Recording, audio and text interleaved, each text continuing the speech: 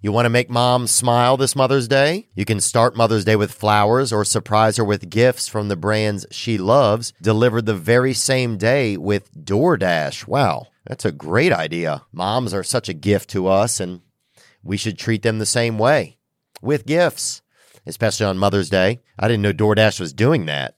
That's exceptional. If your mom has a sweet tooth, or if she's a tech enthusiast, beauty connoisseur, if she's outdoorsy, no matter what she's into, you can make her smile with a fruit or flower bouquet, makeup, tech gear, workout wear, and more, all deliverable through DoorDash. Get all your Mother's Day gifts all in one place and get 50% off your next order up to $15 when you spend $15 or more on your next flower, convenience, grocery, or retail order now with code THEO. That's THEO. Order using DoorDash today. Terms apply. Today's episode is brought to you by Gray Block Pizza. Gray Block Pizza is in Los Angeles at 1811 Pico Boulevard on the way to the beach. Gray Block, get that hitter. Today's guest is a man that I've wanted to come in for probably about a year, I guess. And he is, you know him from Last Chance U. He's quite a polarizing figure. I mean, if he were in the wilderness, he would be a polarizing bear. He's also the author of Hate Me Now and Love Me Later. It's a new book. You can get it on Amazon. Ladies and gentlemen, Coach Jason Brown.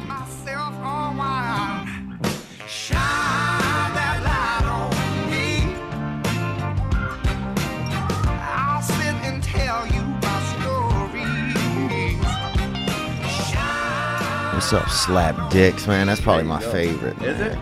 Yeah, because I grew up, man, we had a coach, man, and he would always call us numb nuts all the time. Oh, yeah, he'd be like, you jackasses. He'd be like, get your dick out each other's butts and get out here. That's what he'd say.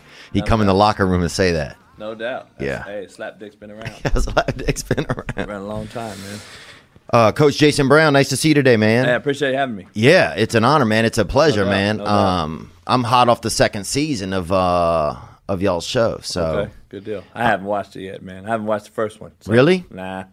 I've seen bits and pieces here and there, but not. Let's get you closer. Sorry, let's get a little closer. Gotcha. Yeah. Yeah, don't be afraid to eat it like this. Okay, gotcha. Right up on it. Okay, cool. Yeah.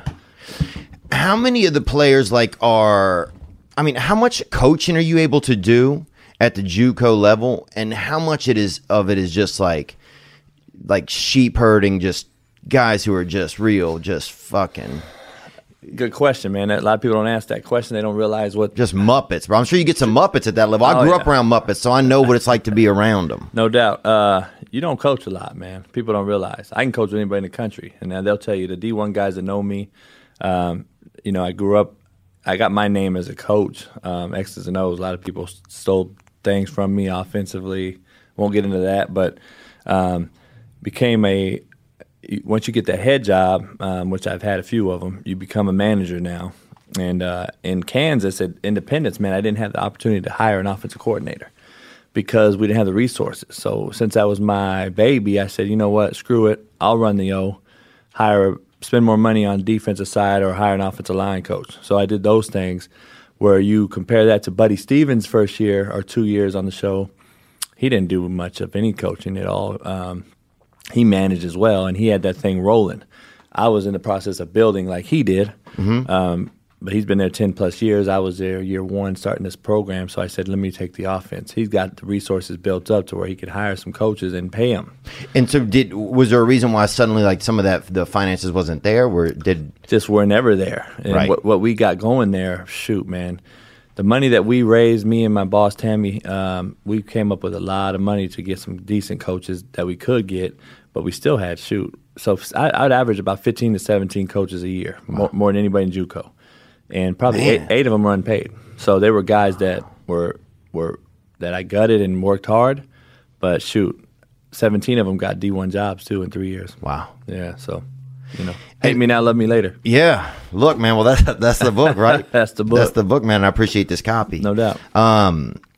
But how much of it, like when you get a lot of these players, because at that level, it's a lot of players that have already had a first and second chance, kind of, or is that not the case? Is it a lot of guys who you're able to go and get them right out of high school and bring them in directly? So I get 3 types of kids. Okay. All right. So one is the high school non-qualifier. He didn't qualify out of high school. He was a Division I prospect. Yeah. Didn't have the grades.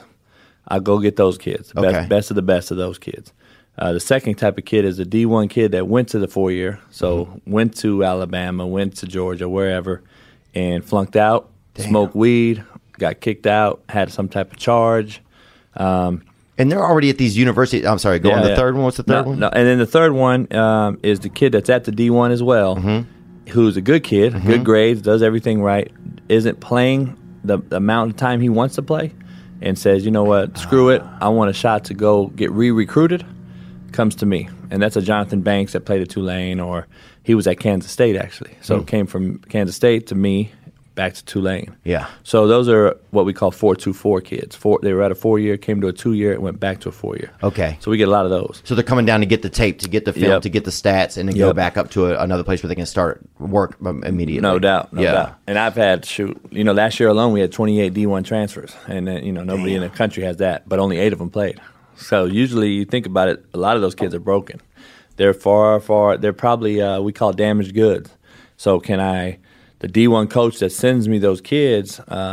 Because you're herding sheep, and some of the sheep have like prison time. Oh yeah, no doubt. Like, damn, this sheep's tatted up. No doubt. And I gotta, and I gotta fucking massage them. I know, that's what I'm saying, bro. You're trying to make veal out of lamb. Yeah. That's wild. Chicken salad out of chicken shit. But we get it going, man. The D1 coach sends me the kid over most coaches because of the fact they know my reputation precedes itself as far as when my kid leaves me, he don't fuck up at the next level. Really? He don't get kicked out. So 222 kids, which I'm most proud of, Division I in my coaching career. Never had a kid get kicked out of a 4-year or go to jail that left me. That left you and went to a 4-year? Nope, never. Is that – you don't see a lot of that on the show. No, I know. They don't show. I know. They don't show a lot of that stuff. Yeah. They don't really – we had 101 kids sign scholarships in 3 years there, which is no nothing close to that. And they don't show that really. They don't show all the names. To put it in perspective, the first year show last year when we won it, 5 kids they showcase. Emmett Gooden, Rakeem Boyd, Malik Henry, Bobby Bruce. Yeah. They don't show the other 40 kids that signed Division I. There's 40 kids signed D1 that year. I see. And so you're only getting a taste. And is that because they only chose those kids to do the kids kind of like do an initial interview and then they're like, okay, these are the ones that we want to focus on? They do. They spend tons of time early on trying to find who their guys are going to be. The storyline. And so, it's unfortunate. Like Jermaine Johnson this year is at Georgia. Yeah. Number 1 player in the country. Coy Dang, the number 2 player in the country, who's at Cal. We had both of them. So, and you never even saw Coy. You didn't see him at all. So, Is it because they didn't fucking rob McDonald's, or is it they didn't have the broken life that a lot of the other ones did? Who knows? Right. They kind of stayed out the limelight. They just did their business, handled it, and got on. But we sent a kid to Cal Berkeley, Coy Dang. Wow. And we sent a kid to Vanderbilt in the same season last year. A kid named Dante Carey Williams. That's never happened in junior college ever. Send a kid to Vanderbilt and Cal. The reason I say that is, I don't know if you know, Cal Berkeley and Vanderbilt are probably the 2 highest prestigious academic schools in the country. JUCO kids don't go to those 2 schools. Right. So you're saying that, a lot of the work that you do, the show obviously doesn't reflect that. No, not at all. It's just not part of their story. Yeah, not part of the story. It's Hollywood. They got to make the ratings. And, if I'd have known going in and did some more research, because, Greg Whiteley, the producer, does a great job. I think he depicts it the way that I don't think he's out to screw me or anybody. I just think that you could be the best filmmaker in America, and he's a great one. He filmed Mitt Romney for all those years, and that documentary he did on Netflix. He has a lot of shows. Mitt Romney with the who did the climate change? Was that Mitt Romney? No, that was is Mitten? Is his first name Mitten? I don't even know who the fuck. I don't even know who the fuck it is. But No, that was the other dude, Gore, wasn't it? Oh yeah. I think that was Gore, but One of those fucking guys, slapdick, global warming deal. Yeah, but bro, Jesus, Mitt Romney, I guess, was running for president or whatever. I don't know shit about him. But he did his documentary, the same deal. It looks like they've done a great job. Yeah, he did a great job filming it. I just don't know if he knows the complete inside, the intricacies that go into junior college kids, the broken home background, the coaches' backgrounds, and they're you got broken a bunch too. of fucking Muppets, yeah. Coaches too, we're broken. And I think you'd have to be to spend time around, to be in that environment and not get so affected by it. And a lot of people don't know your story. You're from California, right? Yep. You grew up in Compton, right? Yep. And you played quarterback. Yep, quarterback, my whole life. Yeah. Yep. And so, what was some of that like growing up? Like, what was some of did you have like a role model kind of, and were your folks around? What was your vibe? Nah, I had my pops and mom around. They divorced when I was young. And they're both white? Yep, both white.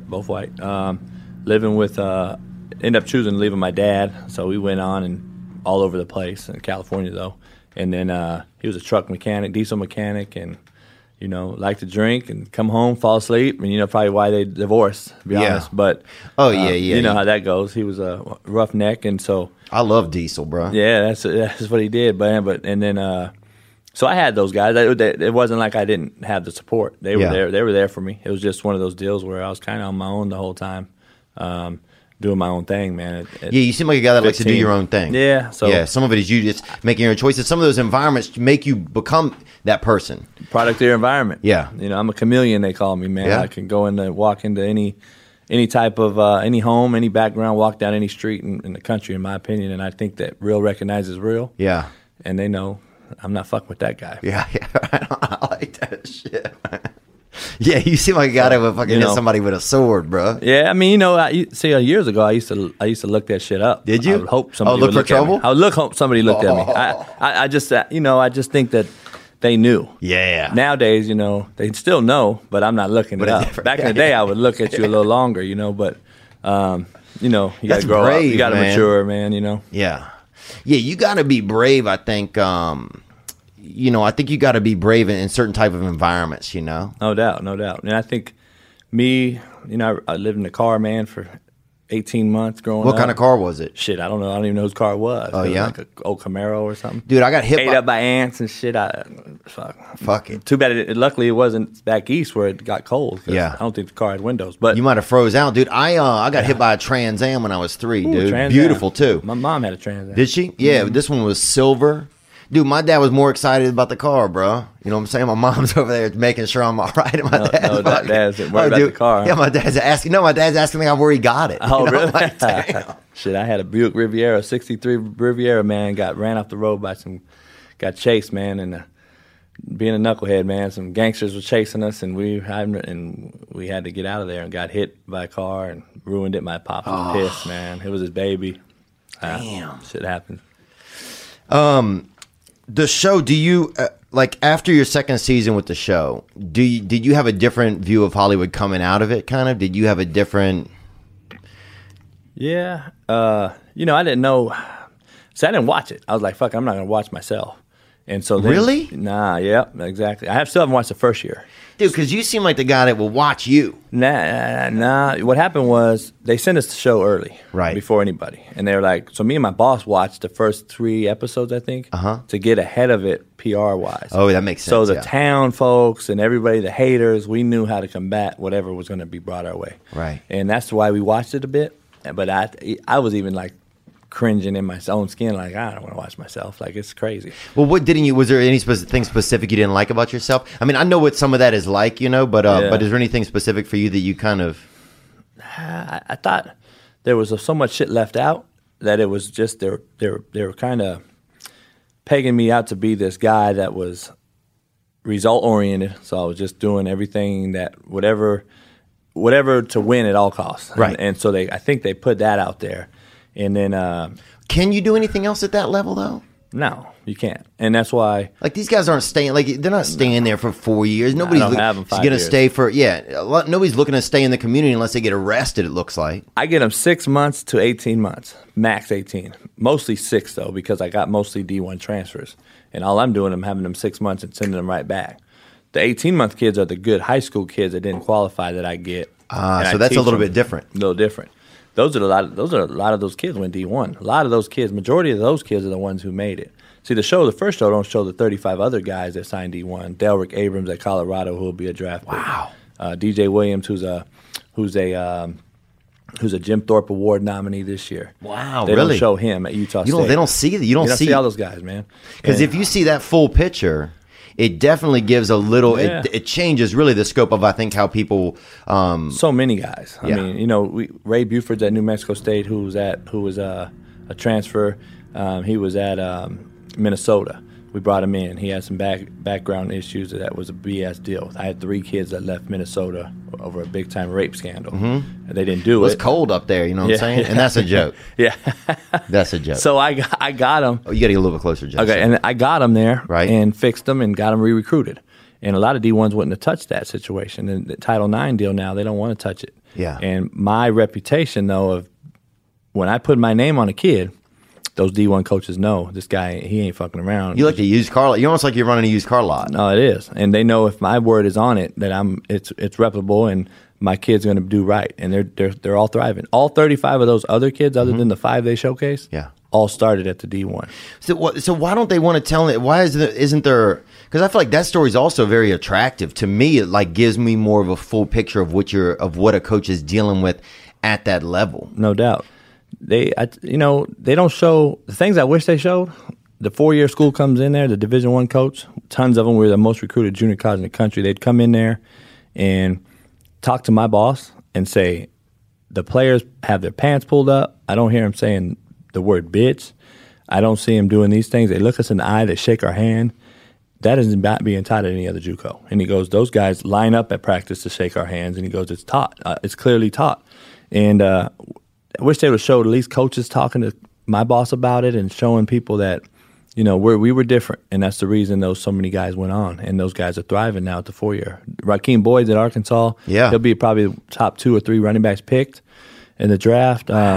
He's a Doak Walker nominee. So we got kids that are being Division I nominees for big awards, you know what I mean? Yeah, it's who knows, he could be a Heisman candidate. So, we got kids all over. Now, what type of pride? Can you grab me a water too, and Jason one as well? Thanks. What type of? I mean, that must be a really amazing feeling when you see that kind of go on. Like, what's that like for you as somebody that's been a part of their journey? Man, that's what gets me off. You know what I mean? Wins and losses don't mean diddly shit to me in junior college. Do you know who played for the national championship in junior college last year? I would say McNeese State, and that would be a guess. No, JUCO. Oh, I have no idea. That's exactly. Yeah. So that's my point. Nobody knows and cares about junior college and what they did. And, the bottom line is it's about, can I mold this young boy and turn him into a man so he don't fuck up at the 4-year? And those coaches get a quality kid and product. And they're good community members and all those type of things. That's what allows me to sleep at night. And I've done that better than anybody in the country. And those D1 coaches know that's what I'm about. And that's why they'll take the risk kid that a lot of people wouldn't take. They'll call me and say, Coach, how has he been since he's been with you? I know he got kicked out at Minnesota. Coach, he's been a stand-up straight shooter. You know what I mean? Do you shoot those guys straight all the time, All or the time. would you bend the truth a little bit? Not never. Because I've sent so many guys on. They come to me and they know, and then ultimately that's how guys get jobs. But at the end of the day, I didn't need the D1 coach. They needed me.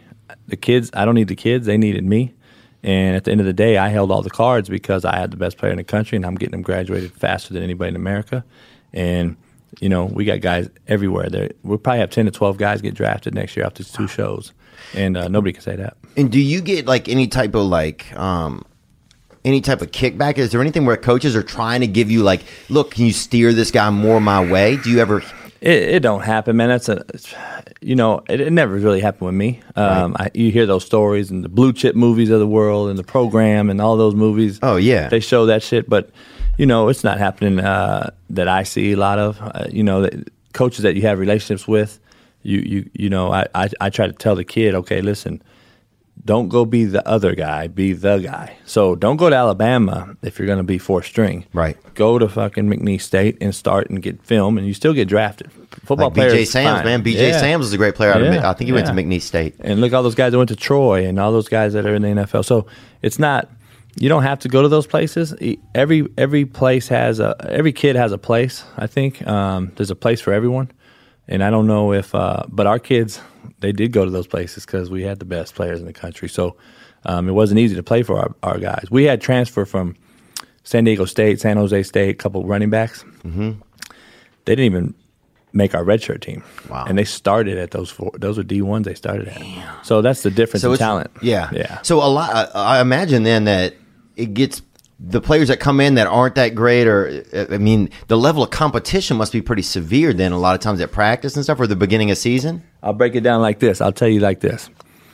We had 101 kids go D1. 28 of them never played it down for me.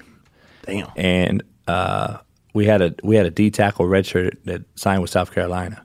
So that tells you the talent. So they're going against the best O-line in the country every game as our scouts. Mm-hmm.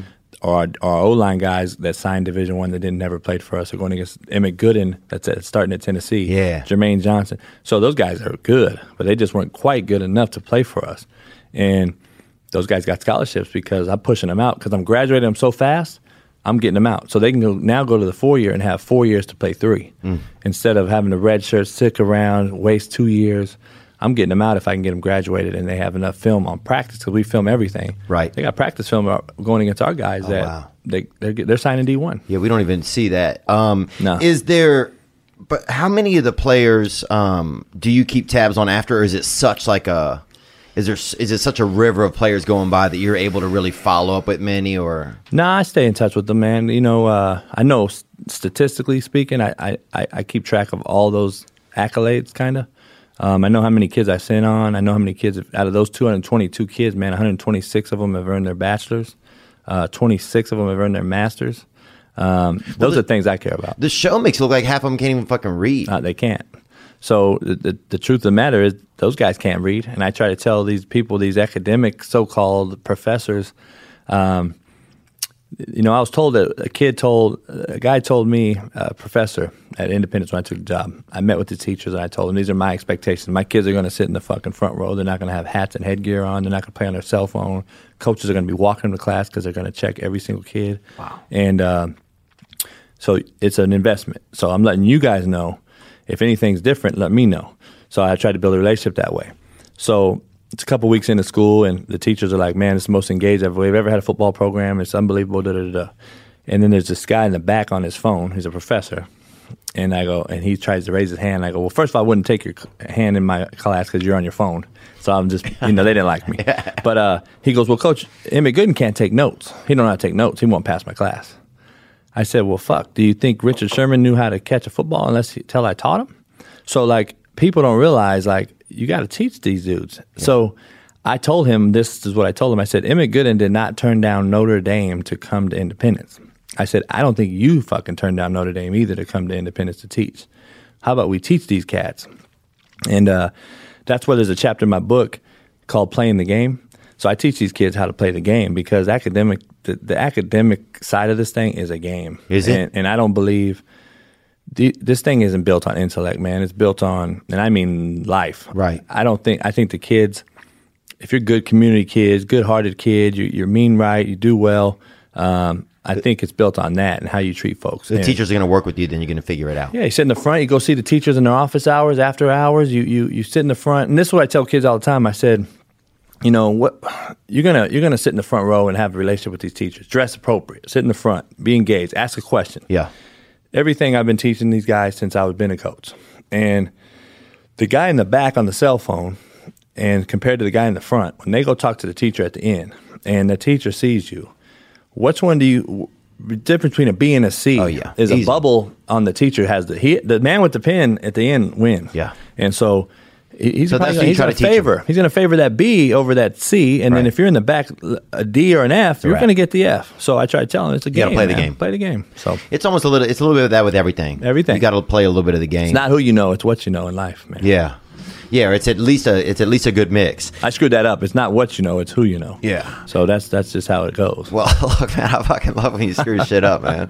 Dude, so many people love your personality, man. It's almost like it reminds me of, it's like Barnum and Bailey, kind of like a little bit of like the guy that runs the circus, you know? Yeah, no doubt. But kind of like I don't want to say like a wig of Barnum and Bailey. And sometimes we use the term wig in here, but But yeah, like I'm trying to think about what it is. It's almost like, So Michael Rappaport, good friend of mine. of course, I saw that before I even knew you. He said I'm the most entertaining guy since Sopranos, and so he was like, and that's a made up guy. He goes, you're a real guy, and so you know, Greg Whiteley, man, he's a producer. He chose to pick us, for whatever reason. I didn't know why, and I said, I asked him one day. I said, why did you pick me? For your personality, right? And he goes, you're the most unfiltered guy I've filmed in 20 years. And I said, well, all right. Then why then towards the end of the second season they make it look like that's the reason why they don't want, or why is it just they had to make a show, or do you think they had something against you?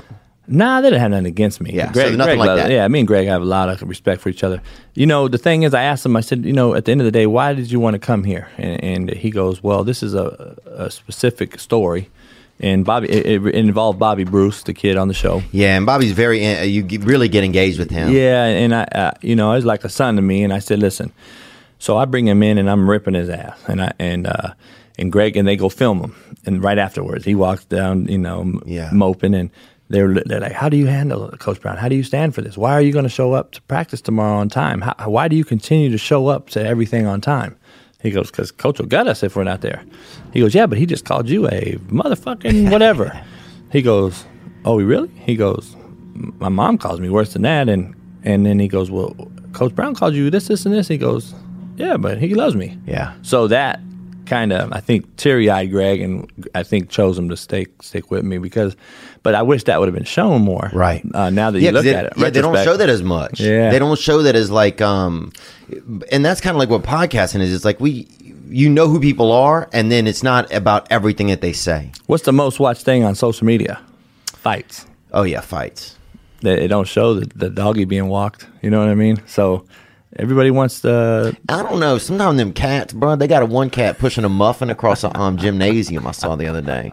You talk about cats fighting, though. That's when it really rubber meets the road. Oh, yeah. Two cats fighting over a scone. It's a wrap. Yeah. So, they want that justification. Sorry to interrupt the episode. Look, I've been accused of a lot of things, but I've never been accused of sexual harassment. Until now. How often do you think about your socks? Huh? Be honest. And I know some of you cretins out there just love to lock yourself in the back office and smell your own feet. And just hold your toes open and just get a big front huff of that hoof smoke. You feel me? If you're like I am, you probably think about your socks a lot. But I recently discovered socks that changed the way I think about my entire existence. And they are Bombas. Bombas are socks that, they're just so stylish, they're so comfortable. If you walk by a flamingo, they'll start following you if you're wearing Bombas. They love a fancy sock. Sometimes lightning will even strike near you because lightning want to get a look at your feet. Bombas are the most comfortable socks in the history of feet. If you go back to the beginning of feet, you'll see that. They're made from super soft natural cotton, and every pair comes with arch support, a seamless toe, and a cushioned footbed that's comfy, but not too thick. They know what they're doing. They're not just aimless socks. With many colors, patterns, lengths, and styles, Bombas look great in the gym, at the office, and out on the town. Ooh, who's the guy with all the flamingos following him? Bombas are what feet daydream about. And for every Bombas purchase you make, Bombas donates a pair to someone in need. Buy your Bombas at Bombas, BOMBAS.com/Theo and get 20% off your first purchase. That's BOMBAS.com/THEO for 20% off. BOMBAS.com/Theo. Get the Bombas, get them on your feet, and watch the flamingos flock. Did you start to become more a character of yourself in the second season? And I don't know if you cannot become more of a character yourself. I noticed it even on stage and performance. It's like you do a show and you start to watch yourself, and then it's like, oh well, is this what kind of what I am? Nah. Like, you mean like if I was trying to act a little different? Well, just if you notice at certain times, like, okay, right now, like and they're filming me, and I know they're filming me. You see on the show, I don't know if they put it in, but on one of the episodes, or I think they talked about, but I ripped the staff, or the coach, or the kids. I bring them in, rip the coaches and the kids, and I was basically like, I don't give a fuck about these damn cameras, and then you can get the fuck out. And but is that how you really felt, though? Yeah, we were losing, and I think the kids, I knew that our team had gone Hollywood. We played 10 games last year. We were better than all 10 teams by far, athletically. Yeah. It wasn't even close. Garden City played for the national championship last year. That's the team I was formerly at. Yeah. We were beating them 21-0 within 4 minutes. Like, that's the team we had, and it wasn't even close. They played East Mississippi for the national championship last year. And that just showed you we lost 6 days out the week, where every other year I've coached, we've won 6 days out the week. And if you ask what that means is, my teams usually win 6 days, meaning we don't steal at Walmart. We handle study hall. We kill the weight room. We kill practice. We're good in the community. We treat women right. We didn't have that last year. I cut 36 kids, fired 7 coaches. We had such a bad nucleus of kids and coaches that wanted to be on camera. Right. So you get a lot of people that want to be Hollywood. We had 200 kids show up that we didn't know who the hell they were. No prior engagement. And they get there and we find out, oh, it's fucking because of cameras. Yeah. And we just drove from New York. You better fucking drive your ass back. You're not coming here. Well, they enrolled in classes, unbeknownst to us, prior to them arriving. So the schools there thrive on, they need FTE, which is full-time enrollment. Right. They need that to survive. So they're loving it. They're loving the enrollment, and they think, oh, the show's going to bring these kids. Well, guess what? Those kids were fucking cancerous as shit because they were horrible. They didn't belong there. Player or person. They didn't care. They just wanted to be on camera. And so they're in the dorm with our kids because we all live on campus, those kids. So they're in there just cancering them up. And, it takes one bad apple to ruin the bunch. So, So that's what happened this year. And so you're telling me that's what these naysayers, not to cut you off? Oh, coach can't coach this year. Well, so I just fucking forgot all of a sudden how to coach. 9-2 to 2-8. I mean, okay, I forgot to coach. Talent wasn't much different.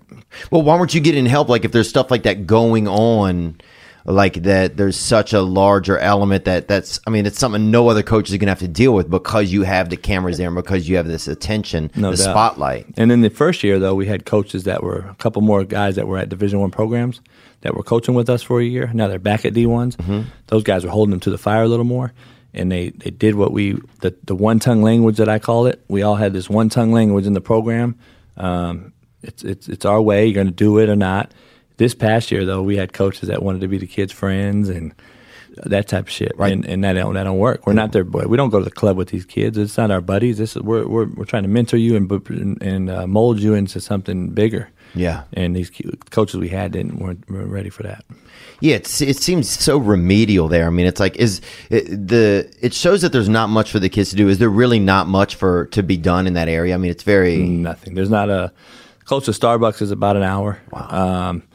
You got Tulsa, Oklahoma, which is about an hour, 10 minutes north. Yeah, I was just there a couple weeks ago. We're doing some shows. Yeah, and Looney Bin? No, Kane's Ballroom. Oh, okay. Yeah, I like Tulsa, man. I hung out there a lot. Yeah, Tulsa's nice, huh? Yeah, I like Tulsa. Beautiful place. Can't drive around. Everything's fucking under construction, but what are they doing? Huh? I don't know, man. It's been that way since I've been there. But I like Tulsa, man. The Tulsa loved me, man. The people there, they everywhere I go in Tulsa, man, they love me, and it was a good deal. Would you go up there to meet ladies sometimes? Because they don't show you with the ladies. I mean, they got that lady Tammy, I think is her name. My boss. Yeah. Did you guys ever have any? No, hell no.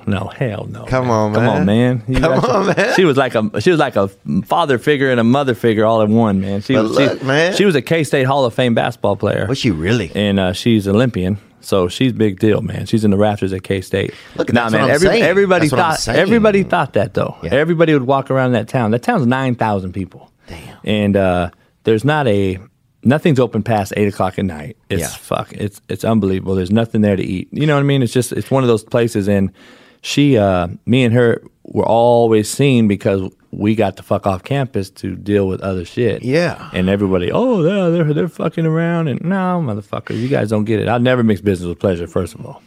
But, dude, what I'm saying is you hang out at the salon, you're going to get a haircut. You know what I'm saying? I hear you. I see you got the Joe Dirt thing going. I hear you. Hey, bro, I can cut you up, man. You got to get one of my shit. I got a barber, man. Bro, you ain't cut his shit, bro. Hey. I got a barber, man. You gotta go low, brother. What? How low is that, bro? I can see your ideas, dog. That shit is fucking low. Hey, is what it is. What it is, man. In the second season, did you start to? I know because you started to get a lot of fanfare. Are you coaching right now? No. I'm just chilling. I bought a house out in the Inland Empire, and a brand new home from scratch. Got to pick the flooring, did the whole deal, and then that's it, man. I got the book tour coming up. I'm gonna go do. I've been speaking at some high schools. That's gonna start jumping off. And then start speaking around the country and stuff like that, and doing the speaking engagement deals, and that's about it, man. Figuring out what I want to do. I don't know if I want to coach no more. Really? I don't know if these kids can handle me anymore. These enabled kids that these parents allow to be enabled. I don't think the kids have changed. The parents have changed over our time, over the years. And what do you mean by that when you say that? When we grew up, man, there was no second guessing a coach. Everything was yes, coach, this and that. Now these fuckers all think they know everything. Oh, no, I'm going to do this. No, you're not, motherfucker. Not under my watch. But that's kind of what.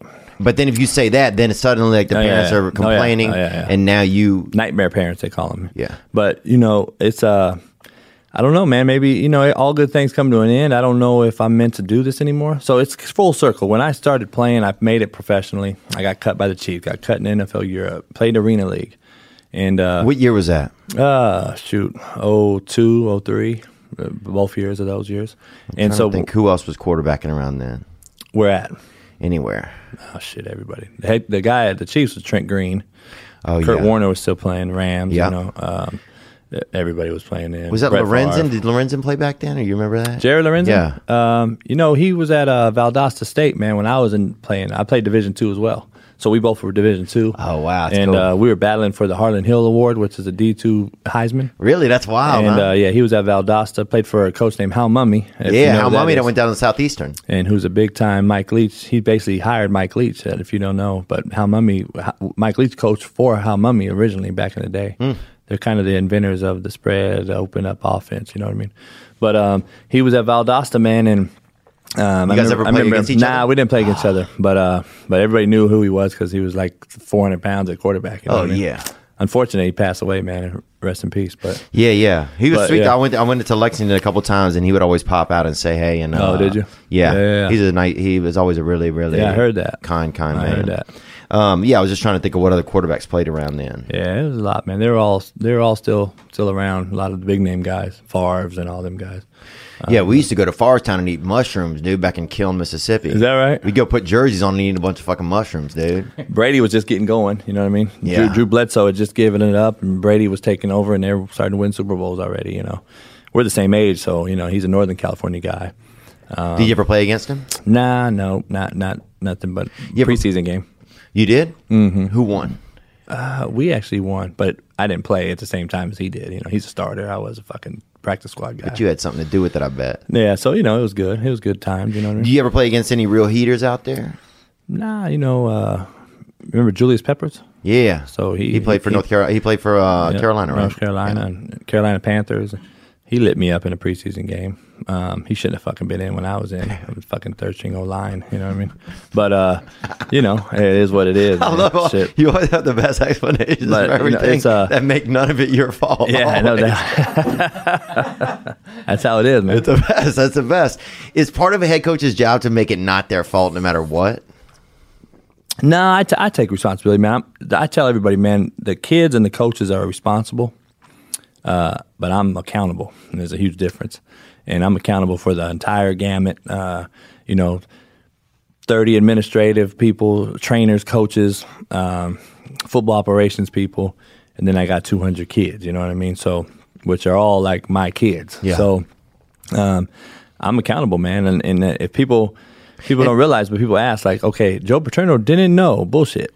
You're the head coach. You know every fucking thing. Right, so you have to know everything. I know everything. Because it seems like, sometimes it's like, or just from the show's perception, it's like, you're always in everybody's ass, it seems like. Right. And that's because... But I guess you have to know what's going on if you're going to be the one who has to be accountable. My thing was, I don't want to get a call from the cops, and you didn't tell me first, coach, assistant coach. I should know every fucking thing before it happens because you guys are in them dorms. You know what's going on. If you have any relationship with your players, you know exactly where the motherfuckers are. And that's how I was as an assistant. My kids weren't getting in trouble. And as a head coach the number one job of an assistant coach is to protect the head coach, one. The second most important thing is don't let shit get put on the head coach's desk.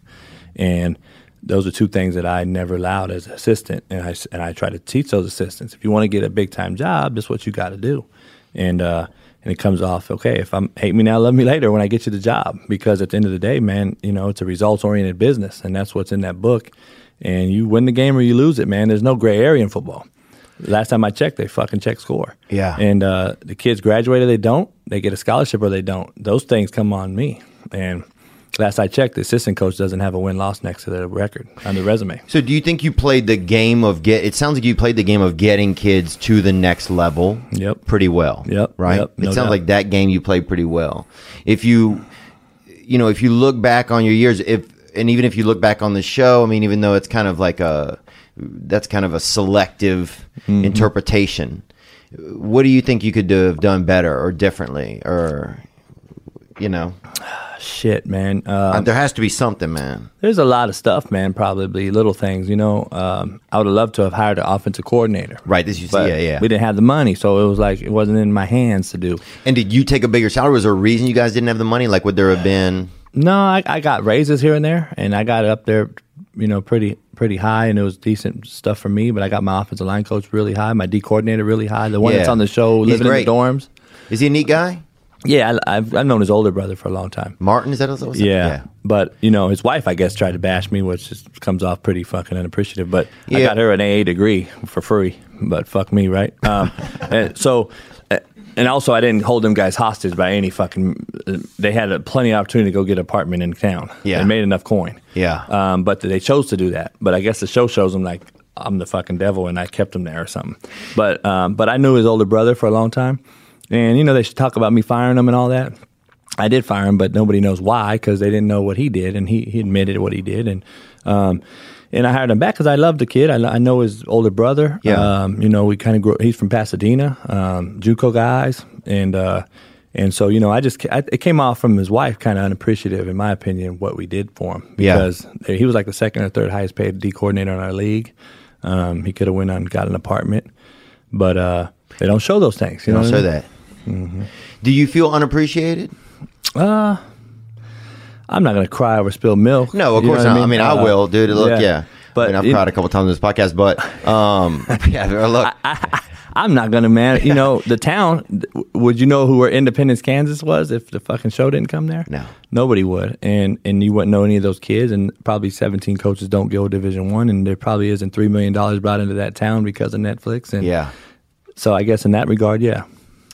We got a question that came in right here from because we have video questions that came in. Let's hear it. Yeah, and this one's related to about the town's attitude. And that's not me in a disguise, even though me and that guy have a very similar nose. No doubt. Yo, what's up, Theo? Gang, gang, gang. Coach Brown, just wondering, how did the people in Independence, Kansas treat you? Do you think that they were racist? Not towards you, obviously, but I feel like they didn't like the football team. Do you think that any of that had to do with race? Thanks, Theo. Gang, gang. Gang, bro. Is that guy stealing a bulldozer? I didn't feel that at all. I didn't feel like there was any racial tension, really. I think there might have been some undertones. There might have been some underlying stuff. I mean, that's just in the history books, though. I think that's. I don't. Yeah, we didn't face any. We didn't face any. The town people I love the people there. There's the hatred that I took from there. There's a select few guys. Yeah, and most people there love me, and we got along great, man. It was great people there. There's these pseudo guys that make these pseudo names up. So Freddie's really Johnny and Freddie and Bobby. Yeah. And he comes up with 3 names, and he's now from Arizona, but he's right there. Right. And he makes up these names, so the percentage goes up in hate. Right. And especially if they're the ones talking more, then it looks like it's 50%. Even Johnny, though it's 3 Freddie, people. yeah. And it wasn't that way.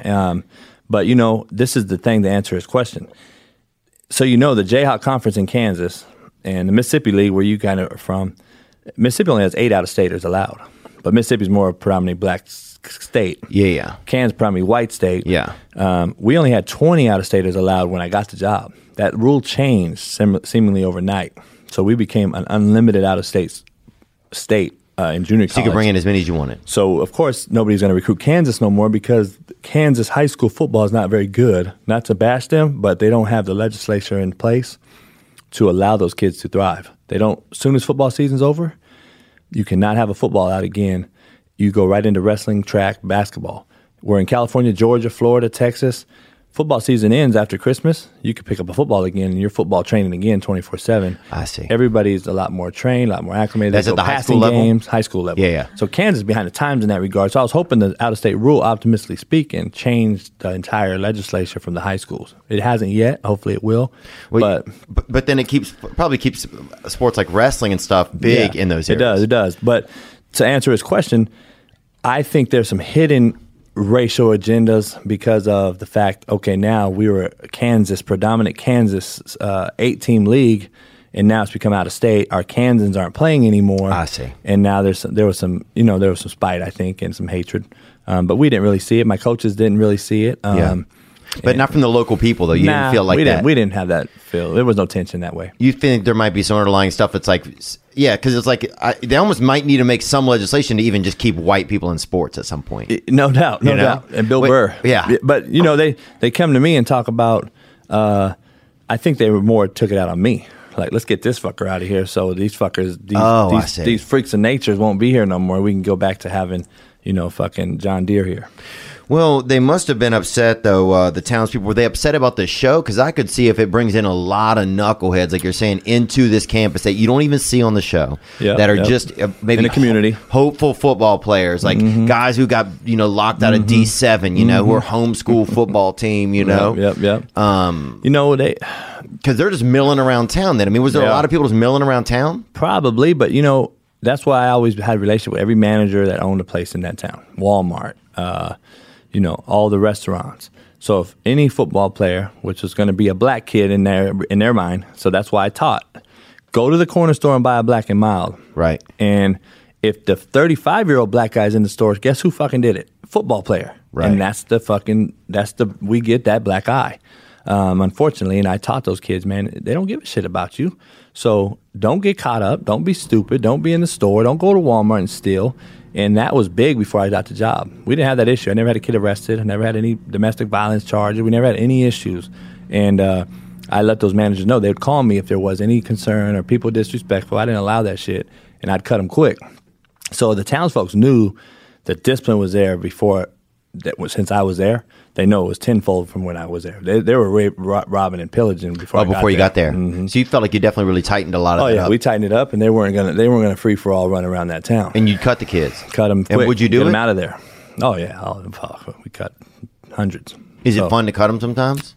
Hell yeah, it's fun to cut them fuckers. Yeah, awesome. Trim the fat, man. Trim the fat. You got to cut the cancer. My dad died of cancer, man. I told him, I said, fuck, I'm not going to have that shit around. You better shit or get off the pot, man. Yeah. So, did you get lonesome in the town? Yeah.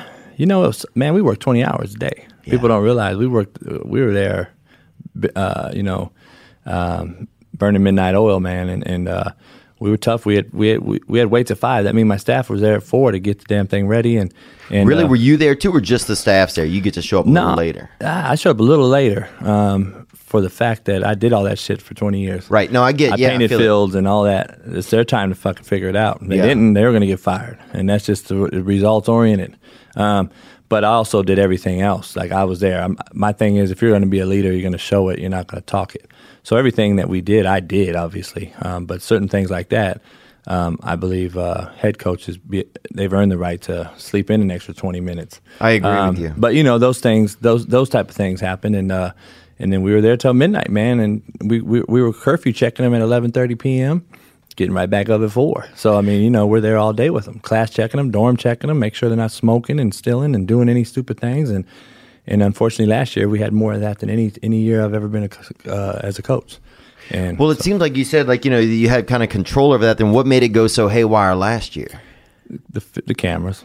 Really? Yeah, it's just bad nucleus. And do you feel like you could, going back on it, would you have done anything different to, from the top down, this is how it is? You know what? I don't know. I think it might have been inevitable, man. I don't know if you could have changed that. I don't know if anybody could have came in there and did anything different. I wasn't going to change up anything because my model's always been successful. So why would it change all of a sudden? But still had the best change, players. You think? I don't think I changed. I think Because the ego is dangerous, man. I noticed from my own ego, like my career has changed a lot. I've worked for 15 years, and in the past year, it's really gotten a lot different. Yeah. And sometimes it's tough for me.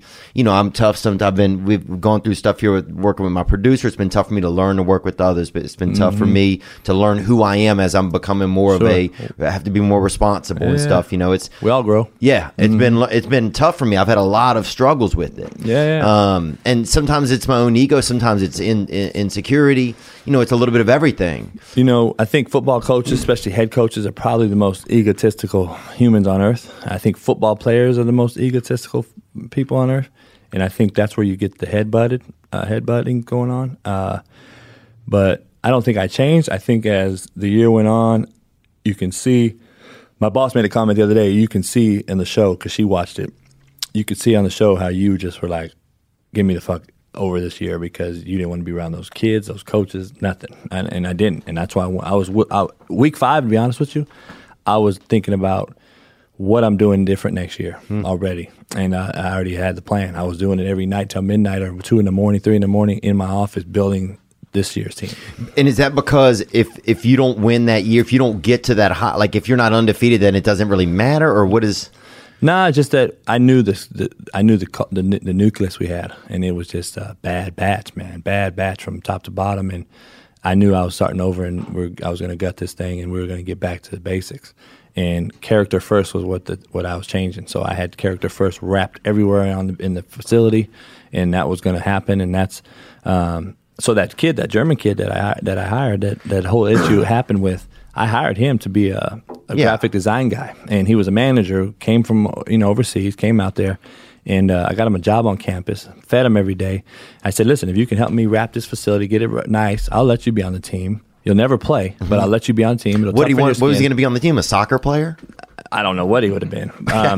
But he did a good job, and I let him in. He helped me wrap that thing, getting all of that going. Yeah, I will say that a lot of stuff looked good. Yeah, so that place was bad when I got there, man. It was, you don't even know. I built everything with these, man, and that's the most rewarding thing. I think the blood, sweat, and tears you put in, and when you win it, and that's the most rewarding deal in anything. But he did he backstab you a little bit? I didn't think it was that bad. Texting you calling my buddy Hitler, that doesn't mean anything to me. It's like, I don't give a fuck. It's like, it's a joke between friends, and it's a fucking. He called himself that. Yeah. And that's when he got there, he did that. And the team called him that. And everybody called him that word. And Digital Hitler, I think, is one of his screen names. Yeah, it's crazy. He had the Mein Kampf book he'd walk around with. Damn, bro. He did a lot of that. It's all going to come out, man, the truth. And the thing is, man, he did a lot of that stuff, and the kids were going to kill him, man, after the whole deal. And even though I'm getting investigated, I'm having to protect that kid from getting killed by the players.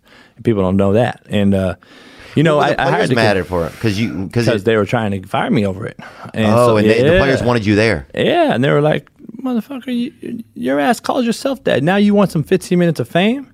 Right. And you see in the show, I guess, Greg, I thought depicted it right. You see us. Kids are calling him that. Or I'm calling him that on the field in the office. He's laughing and giggling because he knew. And you see this text messages that were put in there. There's stuff scratched out. Yeah. On the media, there's some stuff missing that's unbelievable, and how people take your opinion and run with their own opinion and run with it. Also, it's a text message between two people. Who gives a shit? If I'd say Nick, and I'm sorry if I'm being a Hitler today, or let me ask you this: did you know this? My boss, the president of the college, was of a Jewish descent. Who? Barnwood. Barnwood. Yeah, I knew that. So he's up there saying these things in the academic building. I get wind of it. I bring him in the office. I suspend him. I had a huge issue with him and females. Females are coming to me left and right like he's super scary to them. Yeah. And he's creepy. Oh, and dude, he made my fucking ovaries hurt a little, and I got a cock. You feel me? So he's breaking into the weight room, man. And this sounds like Selena. This sounds like the person that killed Selena. Fuck. Man, I'm just telling you. Why didn't you let that guy go then at some point? Well, I did. I suspended the guy, and I said, "You're done here." He immediately goes from there to the fucking academic building and doing like the march and shit. Oh. And the teachers call me, and that's when I send out the text. And I was really doing it as a joke to say, "Listen, I'm trying to help save your ass, but I'm your new boss, basically. Get your ass over here and see me, because you're not going to do that shit under my watch, under my program, and make us look bad as a football program." So that's why I regret that. I regret doing that way, because obviously nowadays with the soft-natured people that we live in this culture, society, they want to get 15 minutes of fame, and they're going to blast you out. And I don't blame the kids, man. I don't blame the kid. You don't blame him? I don't blame him. I blame the cowardly grown folks that pushed it. I get the kid a job on campus. It's the guy that employed him that pushed this. Right. And it's ridiculous because he not the wanted principal, some fame. huh? Not the president. Not the president. Because the president seemed to kind of he doesn't comment on it in the show, but I mean, I knew that he was Jewish, or he seemed like it, you know. But then I was like, oh, if he didn't really comment on it, then he. You know, like, I don't know if anybody... Because nobody cared.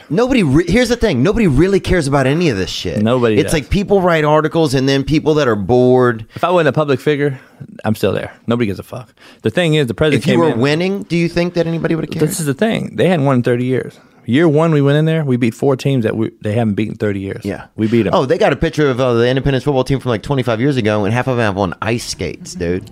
Fucking shitty squad, bro. Well, that's what I mean. So... we go 5-4 year one. Yeah, one of them had a catcher's mitt on. I'm like, no shit. What is that, dude? No shit. But 5-4 year one. Yeah. I mean, unheard of. So like, okay, shit. Next year we win it. Like, then I have one bad year, and that's not. I wasn't worried about. I was like, I'm never gonna fire for a bad year after what we've done here in 3 years. So that's why week 5 I was prepping for this year. Right. And I was already gutting it, getting ready for the program because I think we would have won it all this year. We had a great staff I hired. The best recruiting class in my 3 years there, so it even been better. And so going back, what could you have done different, do you think, if you were looking back on it? I mean, what? Man, I don't know, man. I don't know. Sometimes things are supposed to go the way they go, man. Yeah. I don't know if you can change something. I didn't do anything different. It was, the cameras didn't bother me. They bothered other guys. But this is the one thing I'll tell you, which might sound like jokingly, as a joke. I'll never hire these young fucking coaches again. So maybe I'll have a staff of fucking 80-year-olds next time I get a job, because those guys know the intimate setting of a locker room. And when we grew up in football locker room was the most intimate setting, period. Now it's a mockery. It's a place where kids want to film you, cussing out the team because Johnny stole at Walmart. You cussing out the guy and the team for making an example of everybody. So you better not do it, or this guy, you're going to end up like him, cut, or in jail. And they want to film you on the low and put it on social media, and even coaches, young coaches. I'm just like, where does this become? Everybody's trying to get their clout. And that's what's kind of gave me a sour taste in coaching. Maybe I don't want to do this no more if it's become such a spectacle. Well, there's so many battles it seems like you have to face. Not only are you trying to keep these, I mean, and you're at the, you're like a second, you're at the father. You're a father, but you're the tent behind the big circus. It's like, this is where the animals, they got animals doing cigarettes out here. You know what I'm saying? Half the guy, This is where all the shit's done, and they don't show it. Like, there's a lot of things under you get drugged through the mud back there. They just show the good shit, dumping water on me when we win it all. Like, you don't know what we had to go through to win that thing. You know what I mean? And, it's not like it's a 20-minute ride from in California, JUCO. You're taking 20-minute bus rides. We're going to Garden City, 7 hours across the state, or to Iowa or whatever. And you got to deal with those kids in hotels overnight. You know. Oh, I'm sure, especially with social media now, everybody's trying to fuck each other and all of this shit. It's a joke, man. It's become really you could fuck somebody at a truck stop. You know what I'm saying? If you filling up a 30-gallon tank, you'd have time. You know what I'm saying? It's like these days it's so easy to just cross paths with someone. Go to AM/PM or whatever. Yeah. Do you wish you were still at Independence? Not how it ended, no, because I just don't. I feel the course had ran its, the Times ran its course. I think it was done. It was time to move on. All good things come to an end. I built that place, man. I mean, there's a brand new turf field there, state of the art, locker rooms, meeting rooms, nice. You name it. I did it, and so I missed that part of it because I know what we were gonna have. It would have been the premier place in America. There's no doubt about it. But at the same time, man, if I've never kissed anyone's ass, man. If you don't want me there, I'm fucking leaving on my own. You don't got to beg me to leave, and you don't have to force me out. I'm leaving on my own, and that's just how I was raised, man. And so if you don't want me, I don't want to be here either. And for the most part, I was wanted by everybody. 99% of that town wanted me there, man. I get a lot of love emails from them people to this day in Independence, man. And I love my time there. To be honest, small town and all that, but it was fine with me. I was there to do a job, which was to help young boys turn into men. And we did that. We excelled, and we did it better than anybody in the country. And so we put our footprints in the sand, man, so to speak. And we set history, made history there, and now maybe it's something. It's a new venture to be had. What are you missing right now about coaching? The interaction with the kids. You know what I mean? Recruiting and getting those kids, finding the next Emmett Gooden or Raheem Boyd or Malik Henry, and trying to save one of them, because you can't save them all. So my whole thing is save one of them, man, because I try to tell these young coaches, you try to save them all, you're going to spread yourself too thin and be super, super heartbroken at the end of the day. I learned that as a young coach. And did you? Yeah, and so, now you just try to pick one and save that one kid, and hopefully we save more than that, obviously, but that's my goal. And so hopefully, I missed that part of it, trying to find a guy to save again and, help these young cats out. Some of these other when teams were playing you guys in your conference last season, were people more trying to beat you or trying to beat that team? Me. Really? They hated me. They hated you, huh? They hated me in California when I was here, because I beat everybody's ass and I recruited everybody. That's how it goes. Why do they hate you everywhere you go? Hate me now, love me later, man, I guess. Man, do you think people love Nick Saban that play against him? You know what's funny is, I hate Nick Saban, but I respect him more than any other coach. That's what I'm saying. So those coaches don't like Nick Saban. He runs this. That's his shit. The SEC is his league. It ain't fucking. Yeah. Well, the whole it ain't a league. It's his league. It's everybody playing for second now. It's Saban's conference. You know what I mean? And those coaches don't want that. They're fucking trying to beat them. And so remember, everybody was on a TV show, a national Netflix last year. So every team we got, whether they were shitty or good, we got them times 10. They were on steroids. Yeah. And everybody wanted to beat us on film, on camera. And I'll try and tell our guys, man, you don't understand. You're playing a team that's shitty, and they're rising 10 times up over the mountain. They're rising out the toilet right now. They want to beat your ass, man, on Netflix. They're not going to lose on Netflix. They did last year. We beat everybody on Netflix last year. Everybody's pissed. We're talking shit. And was the show going to come back for a third season? Possibly, but not definitely. Not definitely. I wasn't told they would.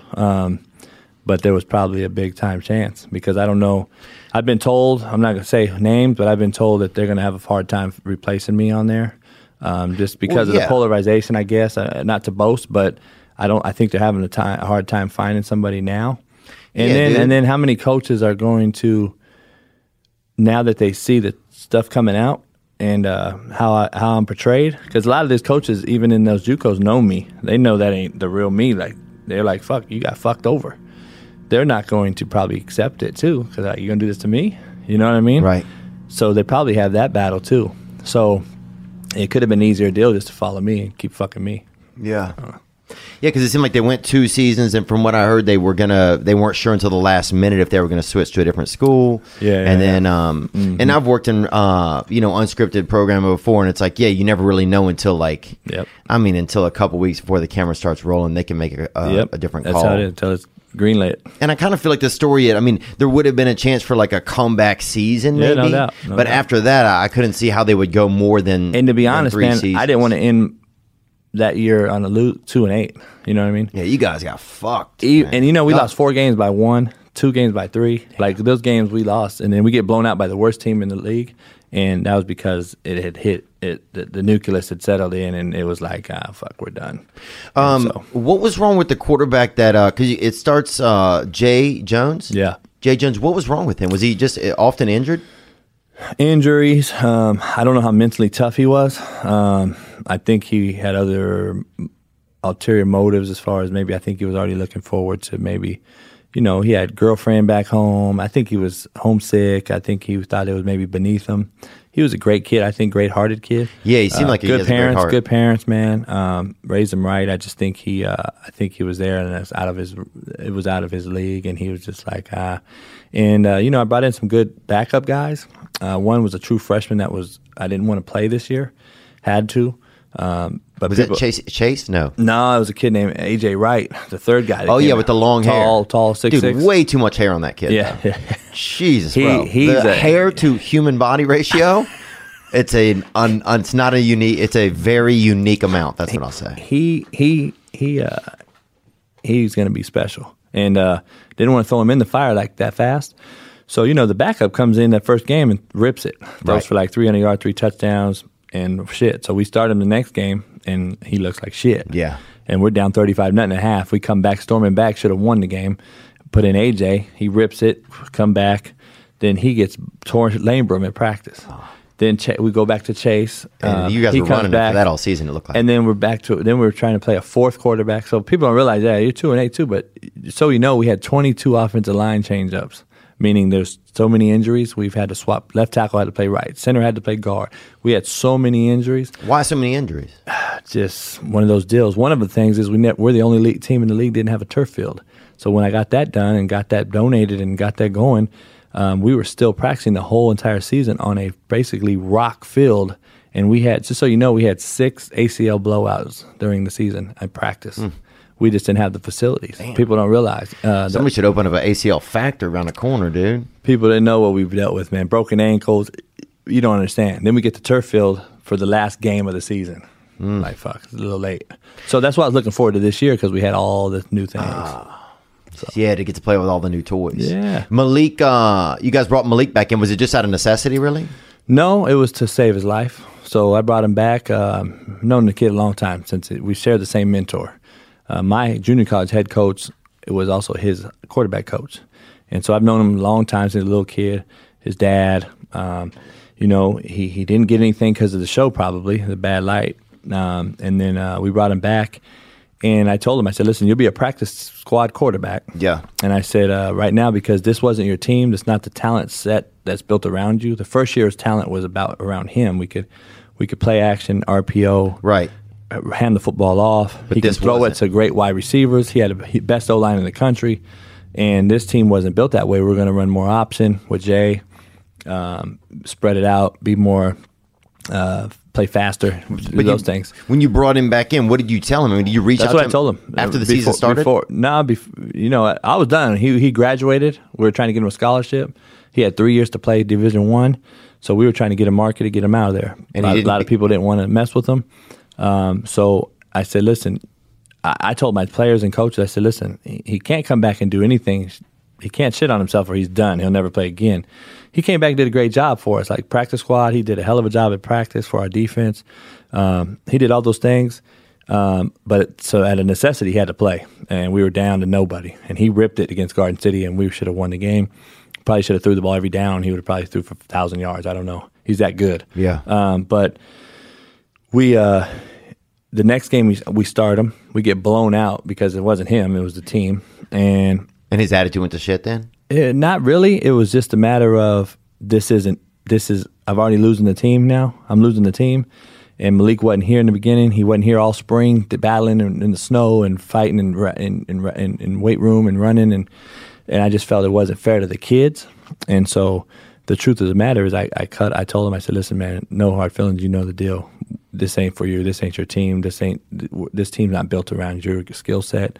And I'm losing the team. And he's like, Coach, I get it. Now, that's a simple conversation. He continued to practice with us. And people they didn't show really that.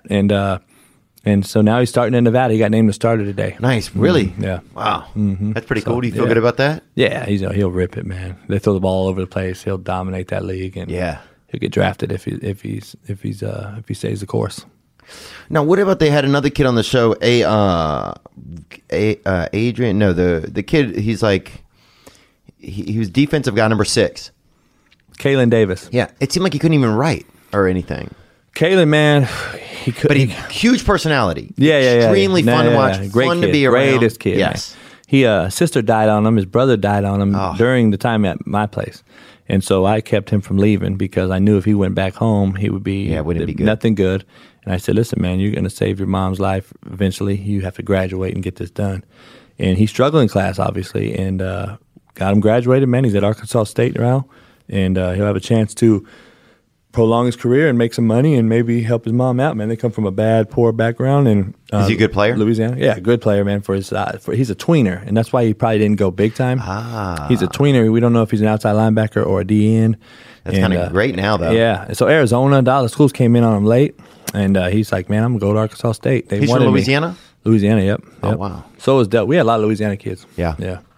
We got some other video questions that came in. Yeah, and I had a question about Malik's dad. They interviewed him a lot in season 3. What did you have a relationship with him? Because like to me, it seemed like he just showed up in high school when Malik started getting some recognition, and like he seemed like a well-spoken dude, but I didn't trust him. Yeah. No, I've known him. I've known him a long time. Like I said, we share the same mentor, me and Malik, and I've known his dad, Marcel, a long time. So yeah, he was around. You know what I mean? Him and his mom got a divorce, I believe, and they were kind of back and forth. So that always makes it tougher that people don't get to see. So they had their own personal deals that probably were struggling. It was probably hard for him to be around Malik.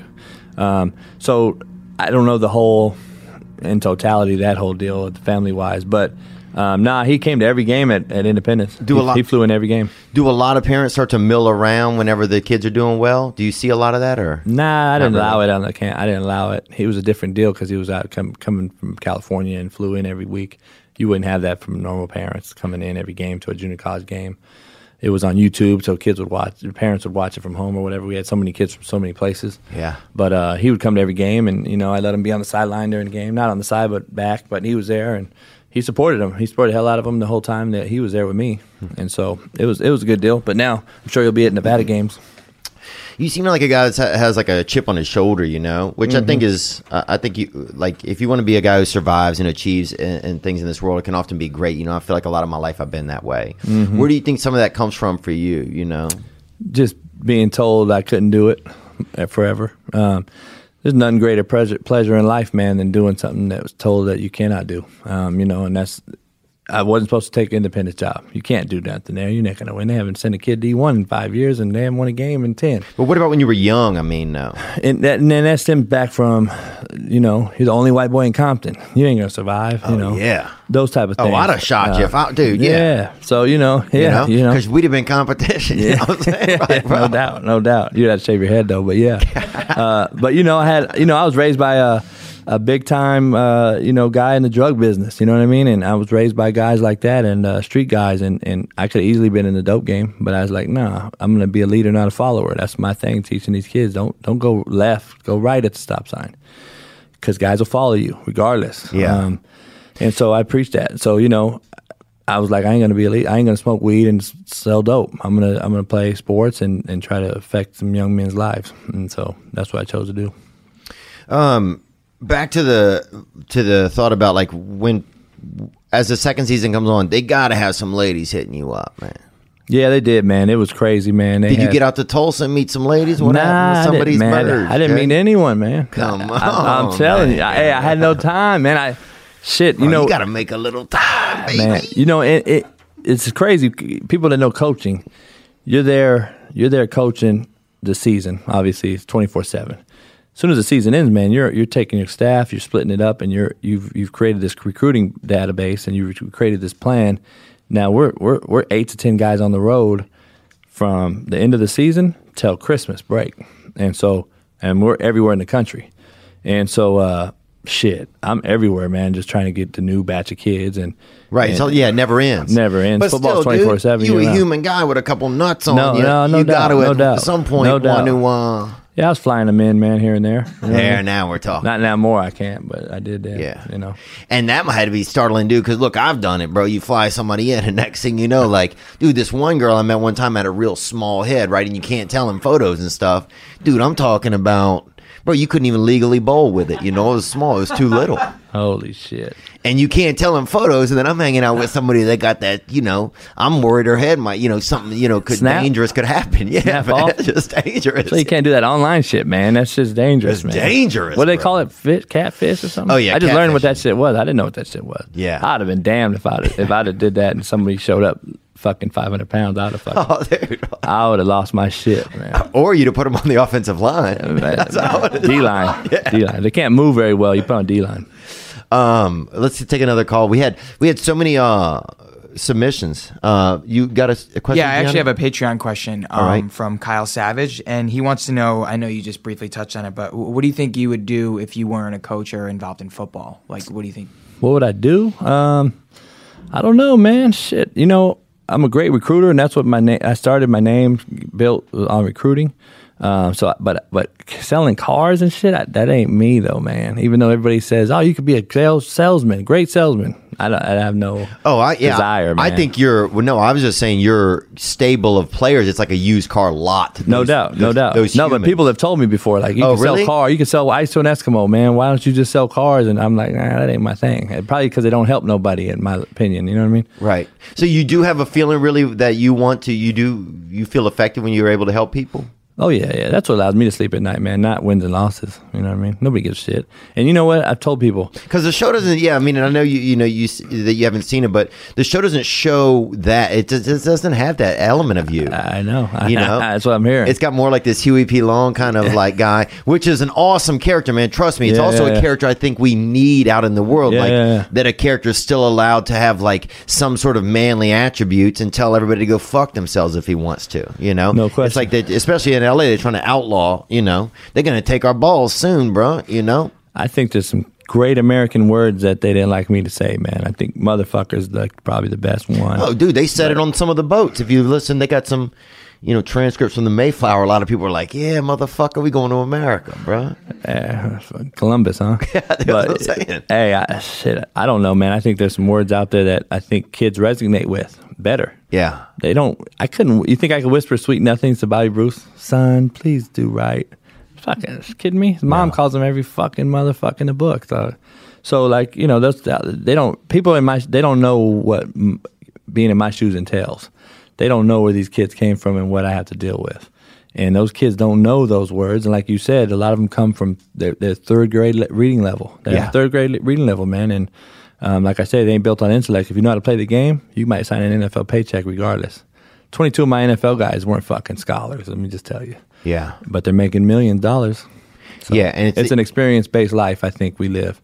It's not built on intellect. I think it's built on hands-on experience out there. And get your hands dirty, man, and figure it out. And I don't know if a piece of paper from a college really means that much. It definitely ain't you ain't making the money back to pay it off. You ain't making more money than the college degree cost. Well, over time you're going to spend 10 years of your working life paying it off for sure. Biggest scam in the country, man. But yeah, it's interesting because at that level, then the only thing you can do, you're not a parent to these guys. I mean, you can try to be you can try to be a shoulder here and there. You can try to be a role model, but the scope of time that you have with them, the fact that everybody knows this is just a curve in the river. We're trying to get you back upstream. There's no bones about any of that, is there? No, not at all. I don't. Like I said, I told people are all saying, we won the thing last year. Yes. And everybody I saw in public, not one person said, damn, coach, you're a hell of a coach. You fucking won. So everybody this year was like, man, you're going to get bashed for going 2-8. I said, no, I'm not. Nobody gives a fuck about that, watching that part on the show. I have not yet been told, you're shitty, you went 2-8. Nobody gives a fuck. They were like, damn, you're a crazy motherfucker, coach. We love you. Yeah. And that's all I've been told. Nobody cares about wins and losses and that shit. People think that. That's not really what it's about. Now, in the SEC, it's wins and losses. Right. In NFL, it's wins and losses. Right. You're not molding boys into men and making them. Yeah, you guys are sous chefs down there. You guys are like prep, you're chefs, but you're like prep cooks. You're fucking getting these ingredients ready. We're gutting them and cutting them and skinning them and all that shit. All you guys, you hunters fuckers do. Would you? Yeah, definitely. Would you take a job at a different level, you think? I would if it ever was that time. You know what I mean? I've had offers way back, and not as a coach, but like an off the field role and stuff like that. I don't know if I regret it or not. Maybe you could be the fucking took Clint Eastwood of recruiting, man. Yeah, see, I did that, man. I think everybody knows that, but they're scared, man. You got to understand. I was told by a great man one time, like, you know why you won't go D1? I'm like, what's up? Well, first, you're rough around the edges. Two, what's going to happen when you leave Independence? Where are they getting the kids? What's going to happen when you leave Compton College? Where are they getting the players from? Because I had the best players. And so those guys had to get those guys from somebody. So if I was on their level, kids disappear. And so never looked at it that way. And kind of stuck with me. And I was like, fuck, I'm start charging these fuckers then. Yeah. Should have. I would love to see a TV show of him coaching Pee Wee football. Maybe shit. I don't know if I could do that. Get to them before they're corrupted and entitled. Yeah, I hear you, but shit, I'd be fucking in jail, bro. A little slap dicks. The parents and everybody fucked. Oh, fuck them, bro. The Trump administration would have me in jail, man. Dude, the Trump administration would hire you, I think, bro. Oh, well, fuck. Maybe. I don't know. I think, look, man, I think you do it. I need somebody in my corner, man. You do great, man. I think you have a lot of people. I think you have a lot of people in your corner, man. I think it's just nice to hear somebody fucking yell "fuck" sometimes. You know, I appreciate it, man. I wish you could put me on payroll then. If you could go back, knowing everything you know now, do you think you still would have done the show? Or yeah, because in my opinion, who am I, man, to take away young men and a platform for an opportunity from these youngsters? So, like the coaches, 17 coaches got jobs. You know, you would never know who Kalen Davis is, or even my two white fucking kids, Chance Main and Kerry Buckmaster. They get highlighted on the show. Oh yeah. You know, they got my tokens in there. Oh yeah. But you know, they did that. Nobody would know who they are. Kerry Buckmaster lived a harder life than most fucking any inner city black kid I ever met. The kid with the big hair from Arizona. Yeah. Yeah. So.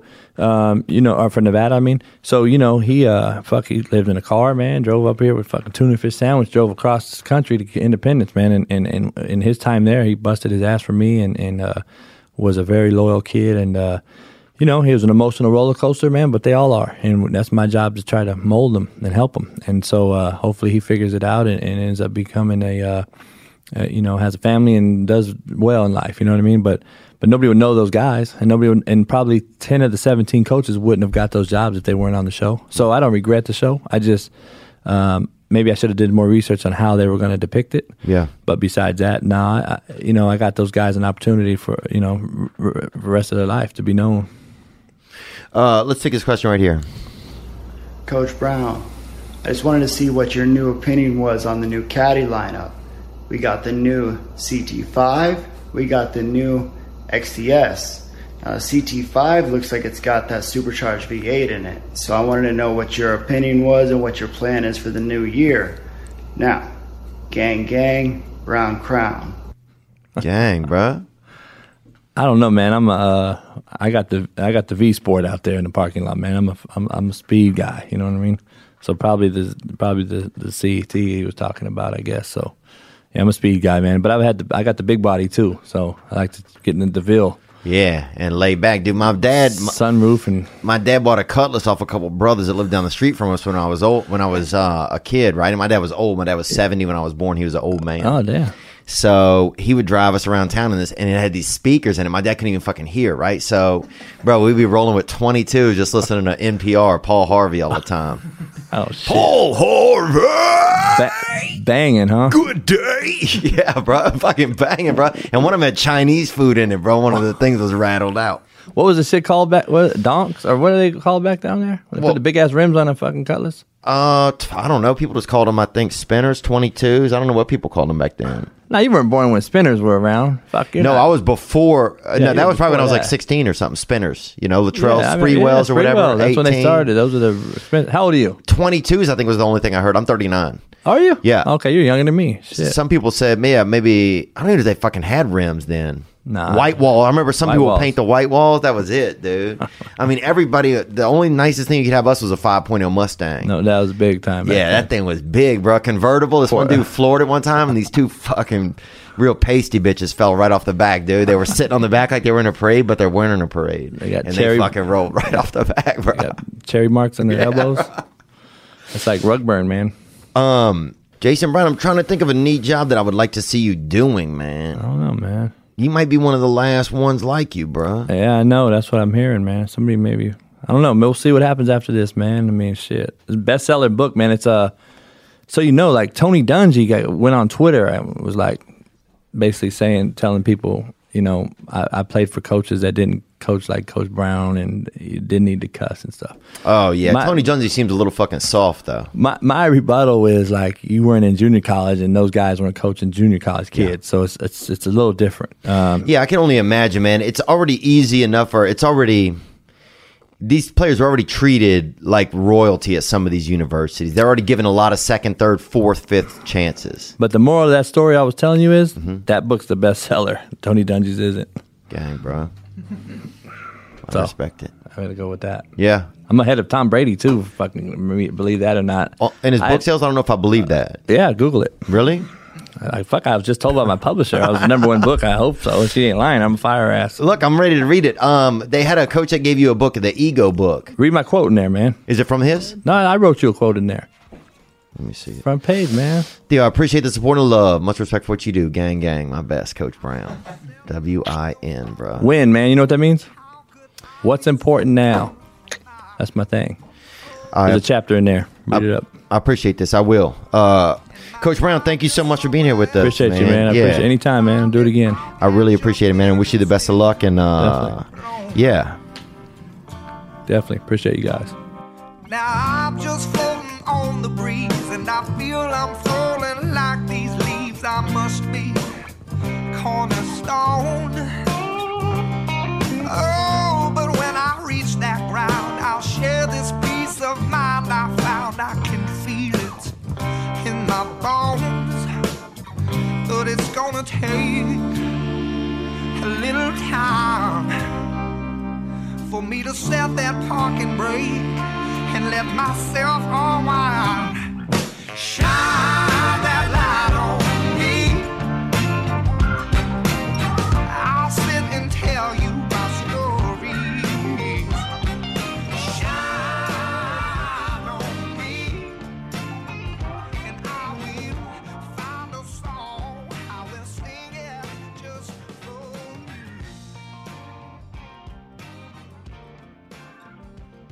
And now I've been moving way too fast on the runaway train with a heavy load of my past.